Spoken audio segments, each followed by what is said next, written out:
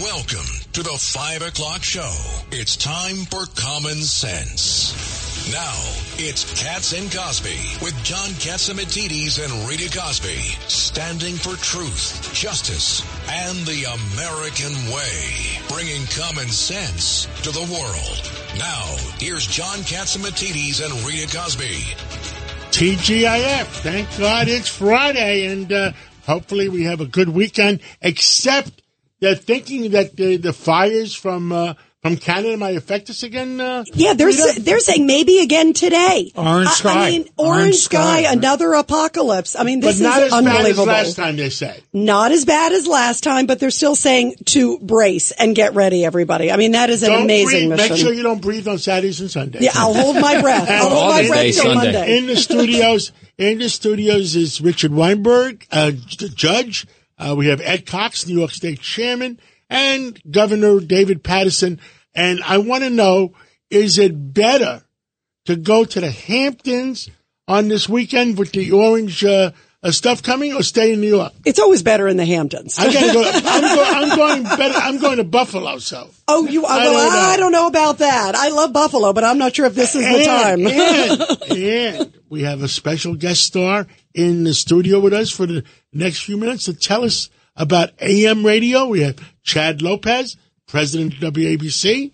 He spent half the week up in Washington talking to every politician up there.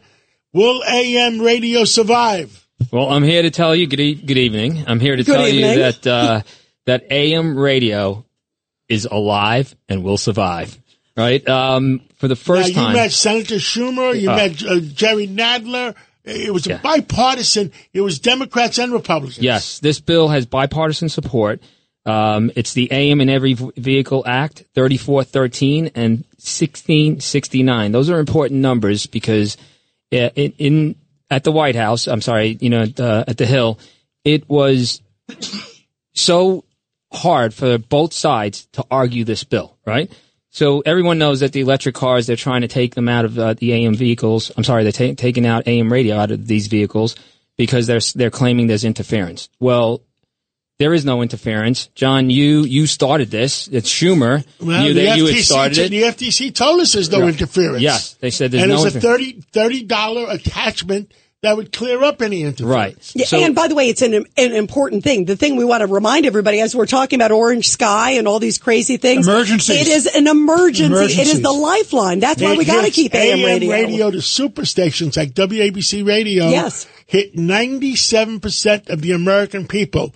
No other. If the internet goes down, if the grid goes down. Correct. Guess what? The American people are sitting there with their thumbs in their mouth. Yeah, they have nowhere to go. I mean, you need to have that source of information. It's insane. Absolutely. They were saying with the balloons that were coming over, if there was an EMP on one of those balloons, it would have knocked out all of the streaming, Verizon satellite, all of that would have been knocked out. And if we had cars that only had the streaming, and that's where you can get AM radio from, right, we wouldn't have been able to alert anyone of anything that's going on. Wow, an EMP, electromagnetic pulse, obviously, so people know what we're talking about.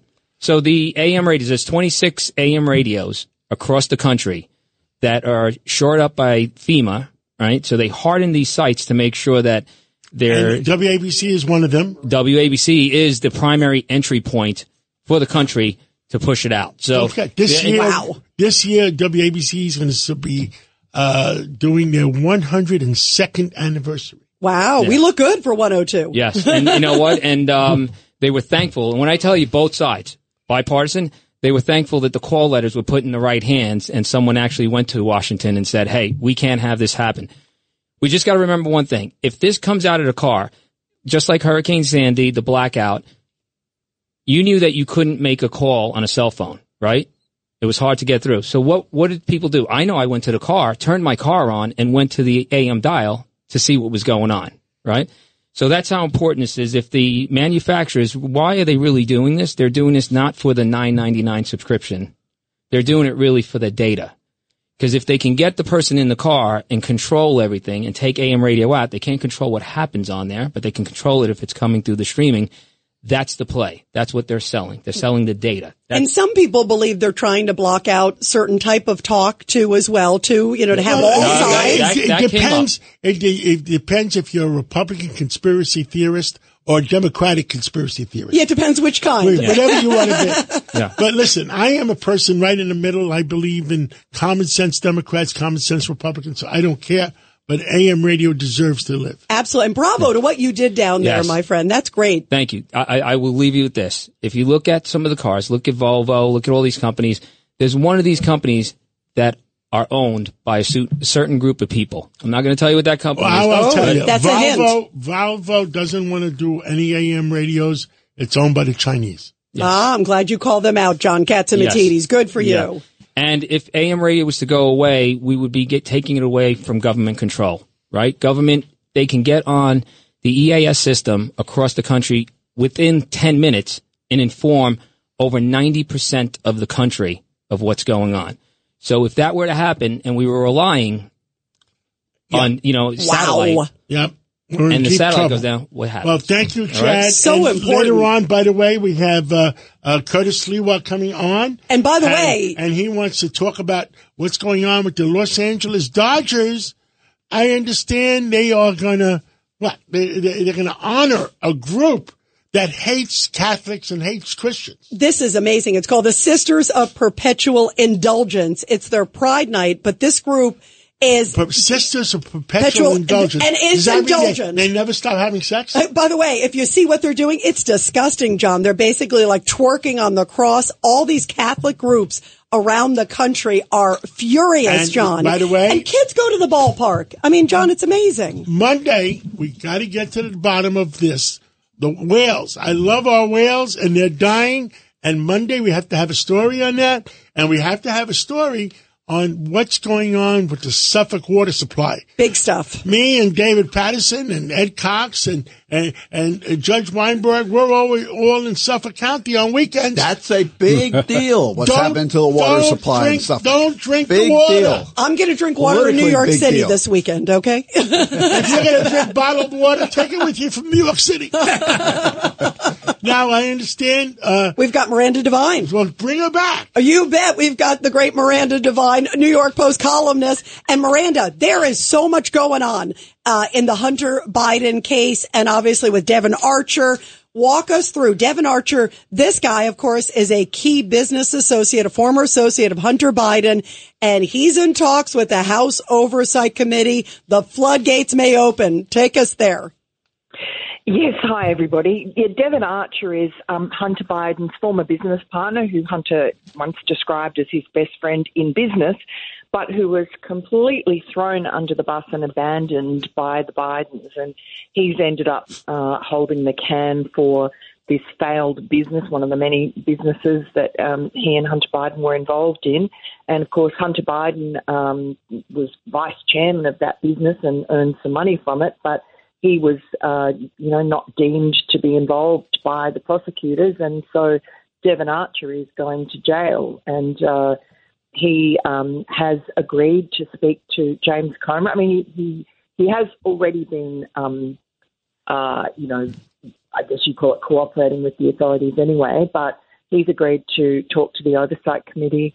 I think that's going to be next week. And he will have a lot to say. But, I'm not sure that it's going to be a complete smoking gun because Hunter Biden, he was involved with some of the Ukraine stuff and some of the early Chinese stuff, but he wasn't involved with the later Chinese stuff, which that was Tony Bobolinsky's bailiwick. By the way, did you see Miranda Devine that Hunter testified in sort of, they're calling it the baby mama case, if you will? Yeah. Tell us about, was there anything there? Because she was going after the finances. That's why it was kind of interesting, saying he wasn't paying child support, but it opened the door to his finances sort of potentially being on display. Yes, well, Hunter Biden had to fly to Little Rock, Arkansas today for a deposition in that case that in front of a judge where Hunter Biden is trying to reduce the amount that he is paying to the mother of his unacknowledged child. And that mother was a stripper that he met in Washington, D.C., and he had a long relationship with her, even put her on the payroll of his company. And then he pretended that he couldn't remember her and that the child wasn't his. And she had to take him to court, do a DNA test, and finally got $20,000 a month child support. He's now trying to get that reduced. And so the judge in Arkansas is saying, well, if you want it reduced, you have to prove that you're as broke as you pretend you are. And Hunter Biden, of course, shows up in a private jet, the last appearance. He's living in a $25,000 a month place in Malibu, or was until recently, and doesn't seem to have any visible means of support apart from these sort of paintings. And his $2.8 million tax bill was paid by a friend called Kevin Morris, a Hollywood entertainment lawyer. And so that's why London Roberts and her lawyer are saying, come on, don't tell us that you're broke when you live this lavish lifestyle. And so Hunter today has been forced under threat of contempt and being thrown in jail in Arkansas. He's had to basically open the kimono on all his financials. So we don't know yet what he's told them, but London Roberts showed up in that deposition, so which is unusual, but it also puts pressure on Hunter because she knows what she knows and he knows that she knows, so he can't really dodge it. I can't wait to see the reporting when that comes out. I mean, that could be really interesting. And she says he hasn't been paying the baby that it was a DNA test, well, right? He has paid. He has been paying, but now he wants to pay less. And she's saying, well, why should you pay less? You've got all this hidden money, and he's saying, I can understand that. He's got these tens of millions of dollars, and he wants to pay a couple of nickels and dimes less to the woman that has his baby. Well, he may have spent all the money, you see. You know that he had such an expensive, ridiculous lifestyle where he was doing crack and spending money on hookers and living in ridiculous hotel rooms for months on end. He wasted a lot of money. He gave money to his family members. He gave money to people on the street, to homeless people. He was just out of control, and it would not surprise me if he did waste. Are you saying that you're giving him the excuse and he can says he's insane? All right, so I'm glad he's helping homeless people. Case closed, not guilty. He goes to the insane asylum, and 6 years from now, he comes out. Okay. 6 years from now, they'll start investigating him based on the way they've been handling Miranda, it. depending on who's president. That's true. That's true. Well, living on the state, whether living in the White House or living in the insane asylum. Yeah, exactly. Some might say it's the same thing. Judge Weinberg. Miranda, it's Richard Weinberg. Speaking about insane conduct, what happened on the White House lawn the other day, which totally shocks the conscience? Well, isn't it disgusting? We had Joe Biden decides to hold a pride celebration, and he invites a whole bunch of basically transgender exhibitionists from TikTok, and they do what they do, which is have a strip show in the middle of the White House lawn, and just filming it in front of the White House, just an absolute disgrace. Meanwhile, Joe Biden is standing up on stage in front of these flags that he's had put up on the White House in violation of the U.S. flag code, with this transgender flag in pride of place next to the American flag. Not meant to do that. And then he also tells this group, this is like a week after Memorial Day and the 75th anniversary of D-Day, Joe Biden says, you have more courage than anybody that I've met in recent times. And you just think, oh boy, what is he doing? And Miranda, real quick, because we just have a few seconds here. Somebody also took off their top. I mean, for all the criticisms of Trump, I think what happened at the White House this week outranks it. My goodness. Well, a lot of them took off their tops, and they had fake breasts and mastectomy scars. I mean, it was a very bad fake look. Breast. Don't you hate it when that happens? I don't know what you're talking about. This is the return to normalcy that President Biden pledged in his inaugural address. Is that correct? Whoa, good shot. Miranda, thank you, Miranda. You don't have to answer that, Miranda. Miranda, thank you. What a week it has been at the White House. Wow. Bye-bye. Thank you, Miranda, very much. And everybody, when we come back, Larry Kudlow, John, lots of stuff on the economy. And also Roger Stone is going to join us for a little tease. He's got a big show coming up on Sunday, and he's going to join us to talk about that. That and more on Cats and Cosby. A common sense recap of the day's biggest stories. It's John Catsimatidis and Rita Cosby. Cats and Cosby on 77 WABC.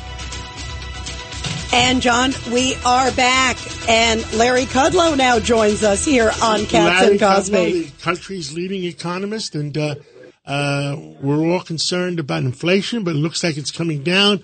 And what I'm concerned about is the threat of interest rates continuing to go up from Powell, because if they're going to, the real estate industry is in trouble. The banks are in deep doo-doo. And then the banks are not lending. It's scary. So, Larry Kudlow, scary. What is your concern? We need a special prosecutor for the Fed. Lock him up. Lock him up. Or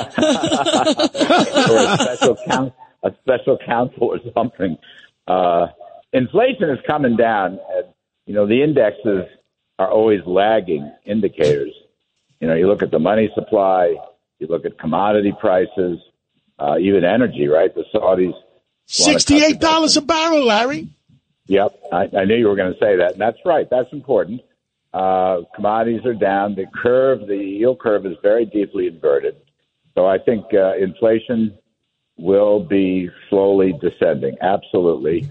So it'd be good if the Fed held. They don't have to really do any more. I'm glad they paused. Look at John, the stock market is doing very well. And that's a good indicator of a lot of things because the economy is weak. The Atlanta Fed GDP tracker has been marked down after we got retail sales and manufacturing, which were very soft. So they're only saying 1.8% in the second quarter. And the first quarter was 1.3%. Actually, the last 5 quarters have been about 1%. So you have a very soft economy just on the cusp of recession, and inflation is headed down based on the leading indicators of inflation. So the Fed should not move more based on the evidence and the data we have. And I think that's helped the stock market. And I also think the stock market sees that Joe Biden's in a lot of trouble. I know they're going after Trump and all that, but Biden-Burisma bribery scandal is closing in on him. So I think the market is saying, you know what, there's a chance for free market capitalism. And speaking of free market capitalism, everybody, I want you to mark this date.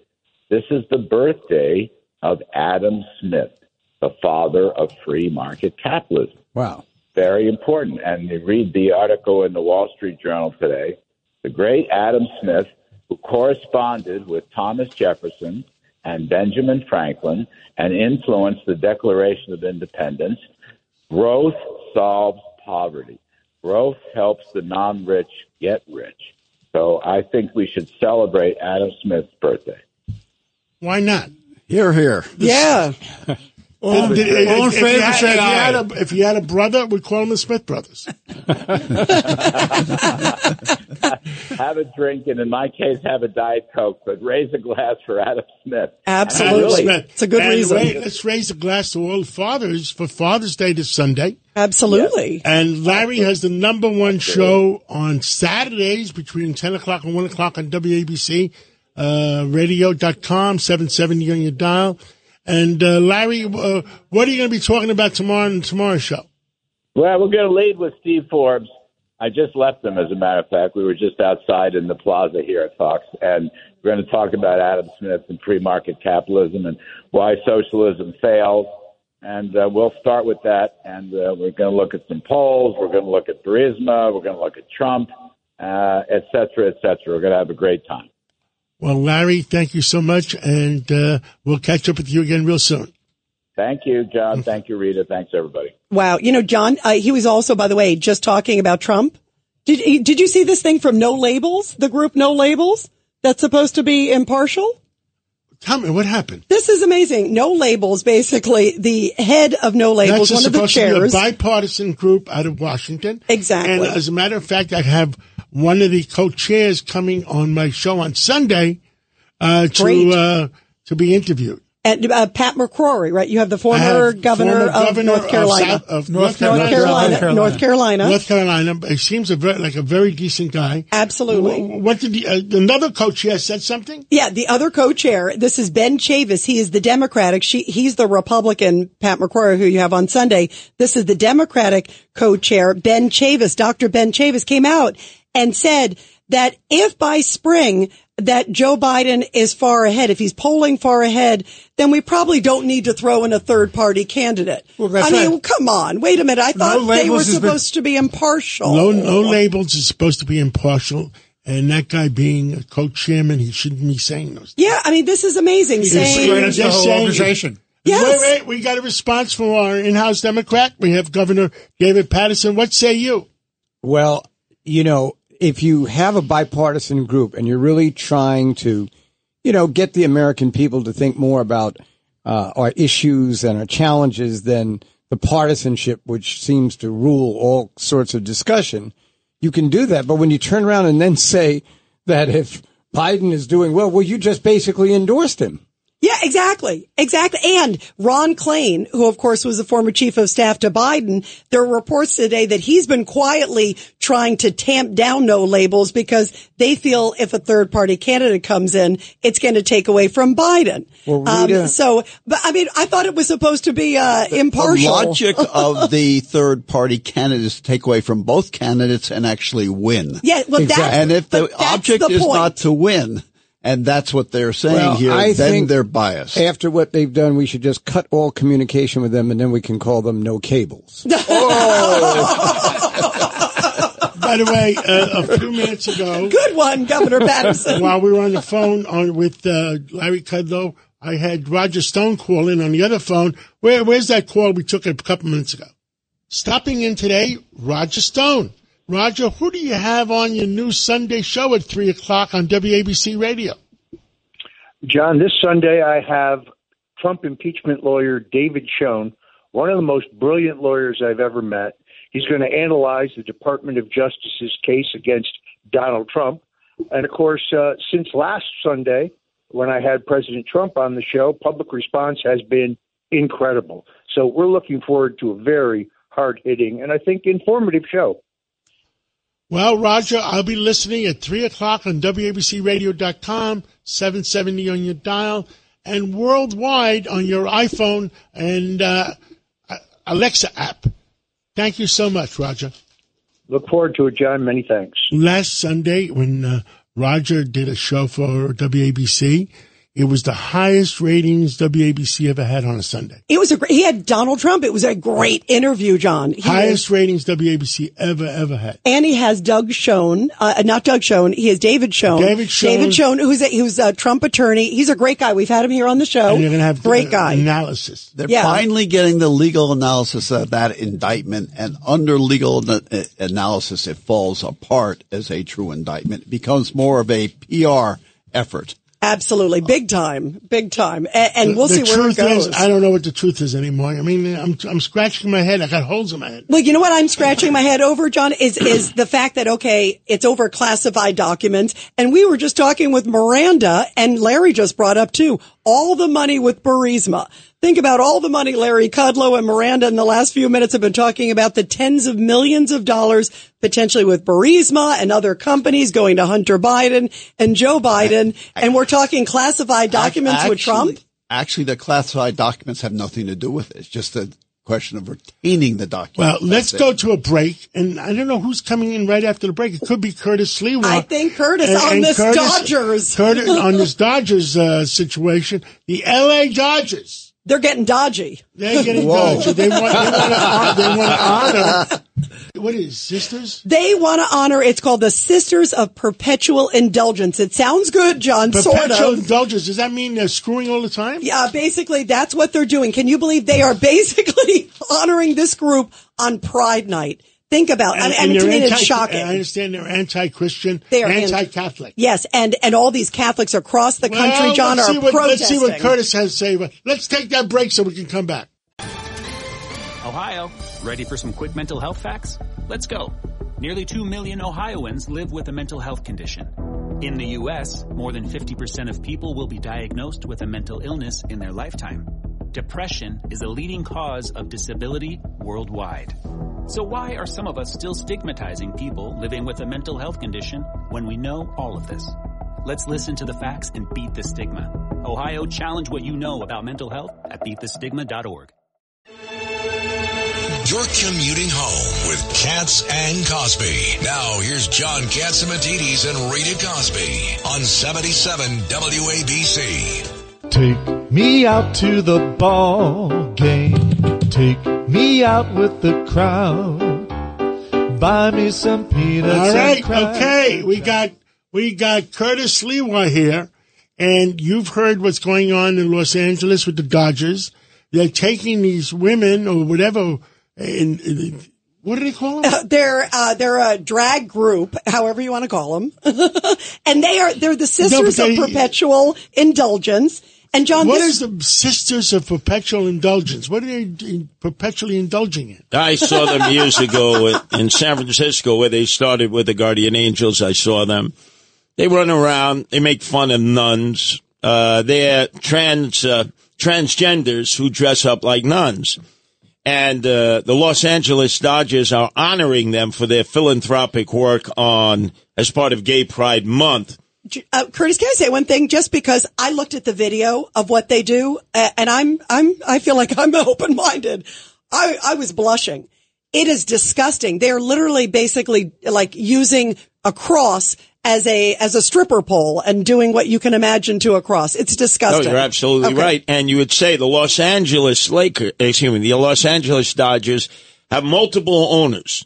Someone you know, Magic Johnson, his son is gay. Billie Jean King, the great tennis star, she's gay. The vice president of operations actually got married on the field at Chavez Ravine a year ago to a man. Nobody cares about that. Listen, nobody cares about gays. I mean, you know. Right, but this is not about being. It's not about gays. It's about respect. Respect and anti-Christian and anti-Catholic. Yeah, and that's why a lot of these Catholic groups, this is not just a typical Pride night. These are some of the most questionable. Well, to me, this behavior. is the equivalent. It's different. If you're a Republican, it's like Chairman Cox. You don't want to be identified with the Proud Boys or the Oath Keepers. We have here David Patterson, the former governor, Mr. Democrat. You don't want to be identified with Antifa and Black Lives Matter, I hope. So the point is, you don't want to be identified with the most extreme elements who try to attach themselves to you. And that's what these nuns, for God only knows what. Sisters of the Perpetual. And you know, Curtis, too, they were basically warned about it because when it first came out that they might be honoring them, they're giving them an award tonight. They're not just having them attend. When it first came out, they basically said, oh, there's all this uproar. And everybody thought they were going to cancel them. And they're back on. They're getting a reward. They are being honored for their, it's disgusting, the behavior. It really is. So if it wasn't Pride Night, and they went out and did this, it would have been condemned by everybody because you are taking a religious group and their deepest religious feelings and in front of an audience that really didn't come there to see that, you're just completely insulting the people there. And so I think the whole issue about it being Pride Night is almost secondary to the issue of the fact that they shouldn't be on the field at Dodger Stadium for any reason. And guess what? It's also a Christian holiday today, you guys. It's the feast day in the Catholic Church. It's the most sacred heart of Jesus. So all these Catholic leaders are doing a march, a peaceful march to LA Dodger Stadium, telling them exactly what you said, Governor Patterson, that kids shouldn't be attending today's game, this game tonight. You want your young kid going to a game, and that's who's being honored? I mean, Curtis, this is a Catholic holiday. It's baseball has totally succumbed. Remember when Black Lives Matter happened? They were taking a knee. They were wearing armbands. Sport has now just been absorbed into this vortex of groups that want to make their point, sports was a retreat. You would go to a game. You could be a Democrat, Republican. You could support Trump or Biden. Put aside your differences. It was enjoyment. It was entertainment. Now it's tied into the politics of the day. It's only going to hurt the sport. The sport's already hurting. It's just going to hurt them more. Is this their Bud Light moment? Totally. Bud Light, Target, all these corporations that are being hurt fiscally. Judge Weinberg? The problem is now, because of the ideologies, there are no safe places to just leave and lead and live a normal life. You can't get away from this stuff. They're constantly fighting these fights. It's amazing. You take your family. You want to go to the ballpark. I went to a stadium. I went to a stadium. I won't tell you which one last Saturday night. Not last Saturday. Yeah, last Saturday night. And every stand was busy. The Busch Light stand was empty. The Bud Light was empty. Wow. People are feeling, and I think people feel that way about the Dodgers. People who go to a ball game, if you are a politician and you go to a ball game, you do not want to get announced because you will get booed. Yes. You will get booed. Even I remember a first lady getting booed because she was announced. It is just a matter. Let us enjoy the ball game, period. So what do you think is going to happen tonight, Ed Cox? Because it's the game tonight. So, okay, they come out. We want to give our community service award to this group. We'll see, but I suspect one big loud boo. All right, Curtis, what's your prediction? Oh, the Governor Newsom will probably be there and embrace them all. They're all freakazoids and nuts in California. That's why everybody's leaving California. Now, but Curtis, we got so many things happening. Who are the Dodgers playing tonight? San Francisco. Who else? Well, the Giants. They probably have transgenders on their team. By the way, if they could hit 40 home runs, right, and bat 310, they'd be playing center field for the Giants.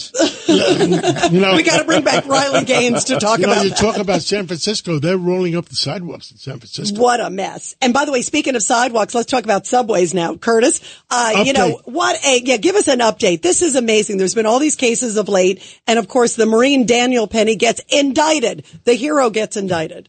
Well, look at the most recent poll. 70% of New York City residents say crime is worse now than before the lockdown and pandemic. 70%. And that's why you see all these empty buildings. It's no longer COVID-19. It's the fear and reality of crime. So with all these situations of individuals having to take law into their own hands, Penny, we saw the other young man, the 20-year-old who stabbed somebody who was attacking people on the J train, killed him. But, well, if there are no cops and there's no public safety and there's no prosecution of these criminals, people are going to take the law into their own hands, and I applaud them. I absolutely applaud them. It's what I did when I started the Guardian Angels in 1979 when there were no police on the subway. You know, it's interesting. No toxicology report yet on the Penny case. That's interesting. Judge Weinberg, that's significant. We don't know. Absolutely. You want to know whether this guy was hopped up on drugs, and you really needed 3 people to hold him down. Remember that. And they overcharged this case. This is not manslaughter in the second, which is a reckless disregard. This is because there was no recklessness here. He wasn't being reckless. Maybe you can make an argument he was negligent. I don't even think you have that. He only held him down for a few minutes. And unless you have toxicology, you don't know whether the drugs killed him or the putting him down on the side. But also, Rita, think of this. There was that horrific shooting in Nashville by the transgender. That's a rarity that we see a transgender do that kind of carnage. We've been told you can't see the manifesto that the transgender had because it is so awesome. It would literally destroy the fabric of America. Hey, let's see the manifesto. I trust people. Let's get the toxicology report on Jordan Neely. The people have a right to know. Yeah, get the facts out there. Exactly, because we know he was smoking K2. His own aunt, who's suing Daniel Penny now, on behalf of the estate, she said, well, every time I'd see him, he was smoking K2. Which makes you hallucinate, makes you feel like sort of Superman, according to reports. Neurologically, it causes you to just completely lose all control of your mental faculties. Now, the toxicology report will have to be available for the trial, right? Oh, it's got to be. It should be available now. Yeah. It should be available now. There's no reason. No, I don't disagree with that. I'm just saying that in the end, Dave, we you're will absolutely know. right. Yeah. You have to have it for the trial. Yeah, ultimately, but Curtis, we should know now. Thank you for coming on. Anything you want to say before we go? We have Tom DiNapoli is waiting on the other line. He wants to tell us how the tax revenues are going in our city and our state? I would ask Tom, I know him many years. He's a good guy, Tom. How about an investigation of what happened to the $1.5 billion from Thrive? Remember that Bill de Blasio and Charlene had? Isn't that under the city controller? No. AG, Tish James could investigate. DiNapoli could. Now that the walls are falling in on de Blasio, we need an investigation. I think it went to his security, I think. Panama, let's see, Switzerland, Antigua, the Cayman Islands. You know, come on, my husband-in-law, David Patterson. Let's move on, guys. A third of it's Where's the money? A third of it's going to go to pay back the use of the police vehicles during his presidential campaign. All right. Bring back Tom DiNapoli. Thank you, Curtis, very much. And joining us now is the great Tom DiNapoli, 54th Comptroller of the state of New York. Mr. Comptroller, thank you. We got to get through these numbers. Give us the lowdown. They just came out. I know we had you on before when it showed just a huge drop. And by the way, New Jersey today was down 20%. That's a huge amount. And it was, 39.9. Remember, John, when we were talking last time with Tom DiNapoli, what do you have now? One of the challenges, Rita, John, and Governor and Ed and Judge, is, looking at the numbers, comparing it to a year ago, comparing it to projections. As Governor Patterson remembers, after the budget's done, there's an updated financial plan. And because of the bad news we talked about last month, the financial plan has lowered expectations for tax receipts by $5 billion each year for the rest of the financial plan. So what we're seeing now is that year to date, the biggest tax source for the state is the personal income tax. And it is down year to date about, well over 40%. So it really is seeing softness. Much of that is because of the stock market and fewer capital gains being collected. John is always concerned about sales tax statewide. Slight increase, a little over 1%. Normally, we've seen much healthier growth. We see that growth now slowing. For the city, when you look at the whole numbers, it's basically been flat from April to May. So I think it's really signs of a lot of uncertainty out there. What it means for the state is that the out-year budget gaps are now projected next year to be raised up to over $9 billion, close to $14 billion the year after that. As you know, the city's got financial out-year gaps. So the city and state are fine at the moment, but there are a lot of clouds on the horizon. And it really means we need to be very, very careful about monitoring spending and revenue. That's a lot. And everybody, we're talking to New York State Comptroller Tom DiNapoli.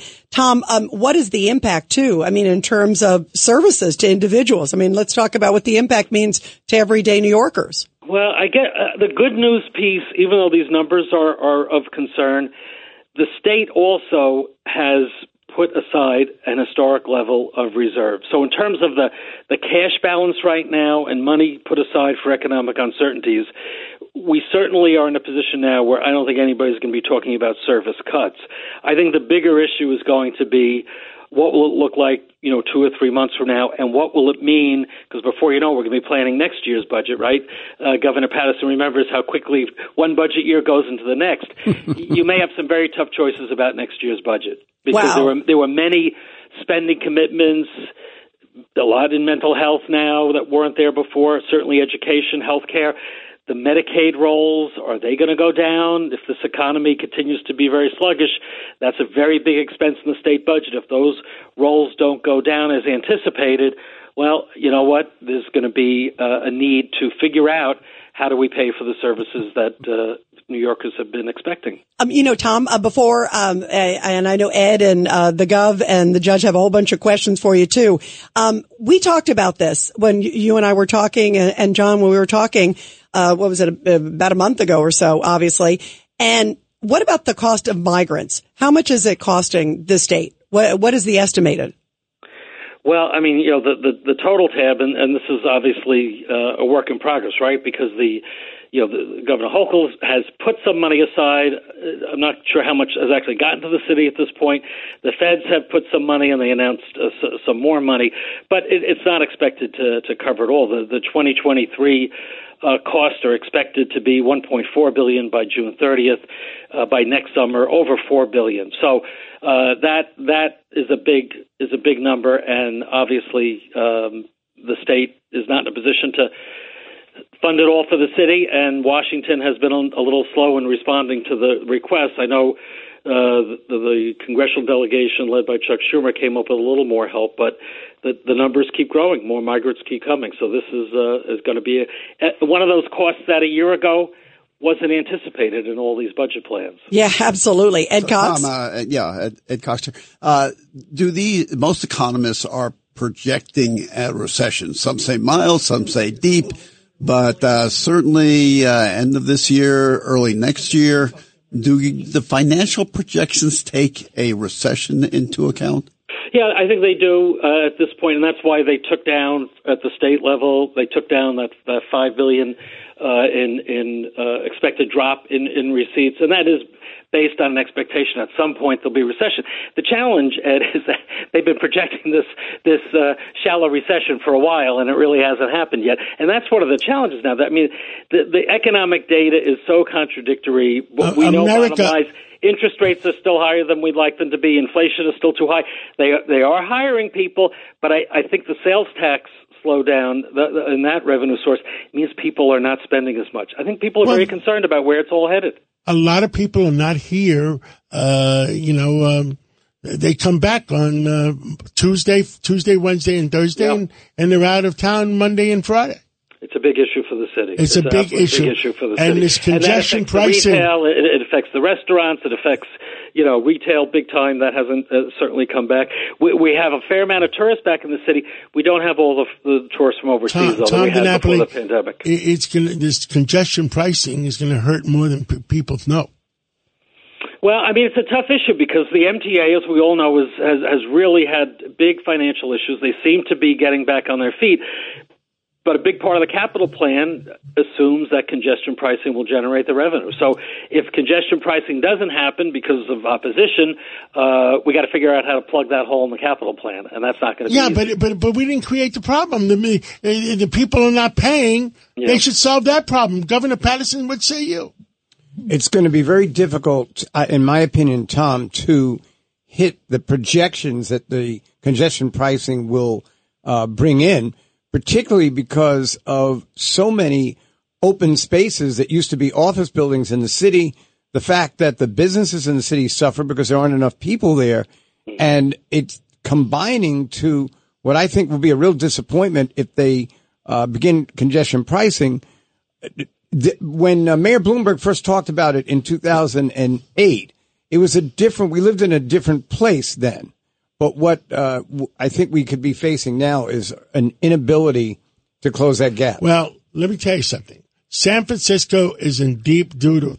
The hotels are closing down. The businesses are fleeing. Businesses are fleeing. My friend that owns, Gumps, he's closing down, I think. And it's crazy. Chicago, they're going to roll up the sidewalks there. New York is still not bad shape, but it's going to get worse. We have our struggles, and the economy. We need it to hold up. We need New York. We need Wall Street to come back. I mean, the numbers have been a little better this month than other months, but all of these pieces right now are not coming together as quickly as we thought. We're not out of the impact of the COVID economy yet. We got a ways to go. Tom DiNapoli, thank you for coming on, and I pray for our cities. I pray for San Francisco, Chicago, New York. For all. Hey, John, let me add one more pick, because Rita always does the wonderful job with Back the Blue in her segment at night. One of our dedicated troopers was shot and wounded at a routine traffic stop this afternoon. Trooper Richard Alpert, say a prayer for him. He's going to be fine, it looks like. Hopefully he'll be out of the hospital soon. But a reminder that our troopers and those in law enforcement, they never know what's going to happen when they respond to a call. We'll all say a prayer for him. And I'll make sure I give him a shout out tonight on the show at 10 o'clock too, John, too. Great. Thank you. I'm glad you told me that. And thank you. We're going to go to a break, and we're going to come back with... We've got Keith Kellogg. And by the way, we should give a shout out also to a big John. shout out to Michael Zwirling in California, KSCO. By the way, they are in some of the most beautiful places in America, by the way. Yes. Community Monterey, Santa Clara, Santa Cruz counties. We are so thrilled they're carrying the show. They're carrying the Cats and Cosby show in California.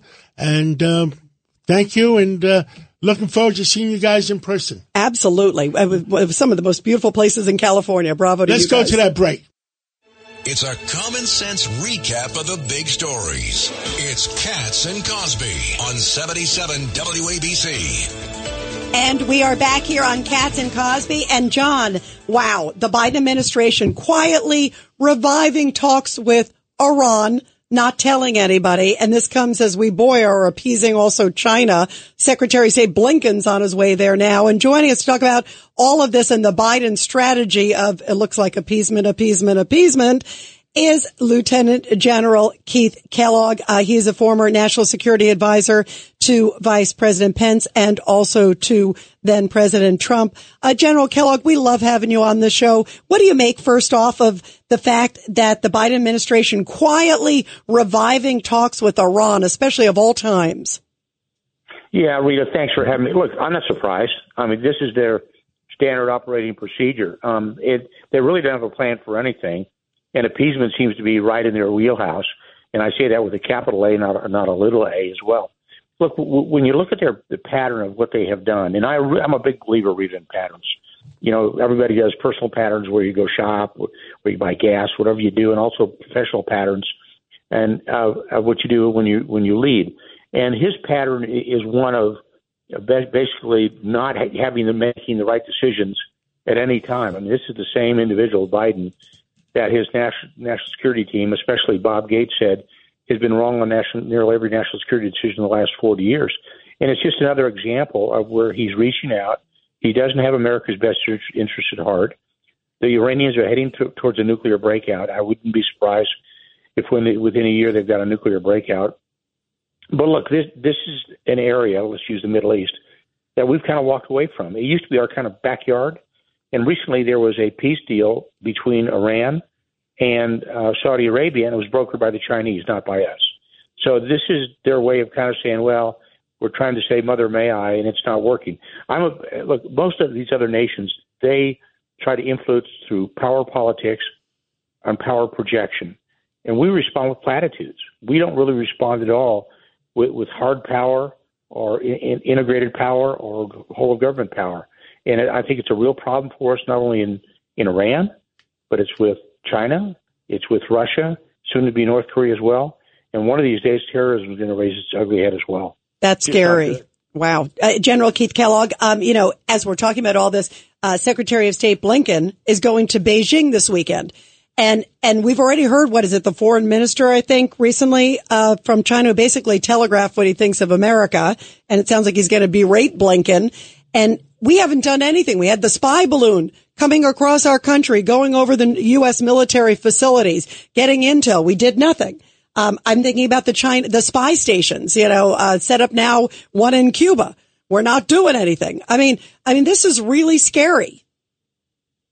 Yeah, this is what I said earlier. This is the way the Chinese operate. It's through power projection and provocation, and we don't respond at all, except, as I said a minute ago, platitudes. And because we don't really have a plan. And it sounds harsh, but it's really true. When you look at everything that we're doing in the national security realm, we're kind of reacting to event instead of a long-range plan. And I was talking to somebody earlier. I said, the last time we really did something that really had a good plan was back actually in the 50s when National Security Council Memorandum 68 came out, which was a 60-page document. It talked about then the containment of the Soviet Union. It was about objectives and policies and programs against the Soviet Union at the time. And we need to go back with that and looking at a whole of government approach to how we operate with China and kind of go back to what we did with NSP 68, which lasted for 20 years through multiple administrations, both Democrat and Republican, because it was designed to say, okay, as a government, this is how we're going to respond to them. So it was well thought through. But does Biden have the teeth? Does Biden have the teeth, General? Does he have the teeth to do that? No, that's the hard question, Rita. He doesn't have the people to do it. I don't think he's got the smart team to do it. I mean, he's the guy who was supposed to bring adults back in the room and didn't do it. We got less than a minute left. The one important question. Than a minute left. One important question. The nuclear bombs they put in Belarus. What's the story? Well, John, what they're really doing is they're putting what they call, it's a terrible term to use, tactical nuclear weapons. That's low-yield nuclear weapons but they're not going to. Belarus is really a lose partner. I wouldn't be too concerned about that. I was told that they put them there, but they didn't give Belarus people the codes. So Russia's got the code still for it. Yeah. Wow. Yeah, I think that's I'm not too worried about Belarus. I'm more worried about what Putin's going to do with his own forces. Wow. General Keith Kellogg, thank you. You're terrific. Thank you so much, General. And thank you. And what do we all stand for? Truth, justice, and the American way. Have a great weekend. Have a great Father's Day. And God bless America. When you need mealtime inspiration, it's worth shopping Kroger, where you'll find over 30,000 mouth-watering choices that excite your inner foodie. And no matter what tasty choice you make, you'll enjoy our everyday low prices, plus extra ways to save, like digital coupons worth over $600 each week. You can also save up to $1 off per gallon at the pump with fuel points. More savings and more inspiring flavors make shopping Kroger worth it every time. Kroger, fresh for everyone. Fuel restrictions apply.